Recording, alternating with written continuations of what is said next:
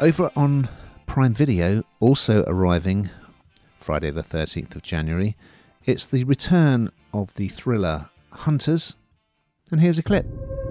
Let me live, and I will bring you the biggest prize you could imagine. Adolf Hitler. One more run, and everything that we have done will have been worth it. I don't know if you caught season 1 of this, Hannah. It's had quite a lot of press, not all of it positive. It was basically about a Jewish New Yorker called Jonah, who was recruited into a group of Nazi hunters, sort of seeking out Nazis who committed war crimes and killing them, basically, by Maya, played by Al Pacino. So that was what the headline was. Wow, Al Pacino is starring in this TV series. Huge. Now, there was a bit of controversy about what they call Jew face, which is that Pacino was playing, it appeared, a Jewish character. Spoiler alert. Also that it was accused of kind of slightly fetishizing the Holocaust because they invented these torture scenes in flashbacks to the Nazi death camps, and that didn't go down well. Okay, so let's get that out of the way. Some people even said it shouldn't be back for a second season, but it is. Now, you definitely need to watch season 1 because you won't know what on earth is going on. And at the end of season 1, well, Al Pacino kind of bowed out. I won't say any more than that. But you will be seeing more of him in season 2 in flashbacks. So it's all been set in the 70s. Quite a pleasant change to have a series set in the 70s rather than the 80s. And the action picks up a few years later. There was a very dramatic close to season 1, which I won't reveal just in case.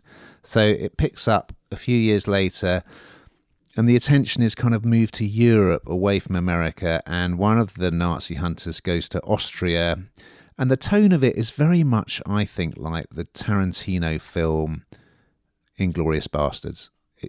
That's the way it kind of approaches the whole Nazi hunting thing, with almost like a very black humour, very stylised. And so she turns up in this sort of chocolate box Austrian village where they're celebrating some festival where people carve statues out of butter. It's all a little bit kind of kitsch and tongue-in-cheek. And she hunts down a Nazi, and there's quite a sort of brutal murder, and then quite a sort of darkly comedic payoff. So that is the tone of it.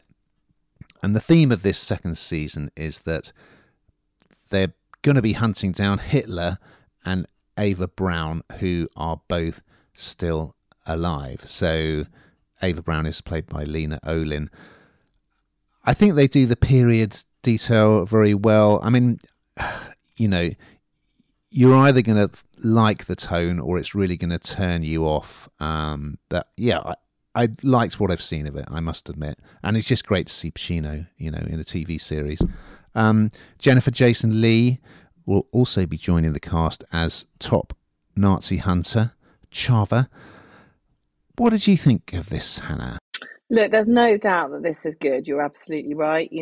Al Pacino, just the whole making of this and the way it's been done is excellent. Is it for me? No, I find it really hard viewing.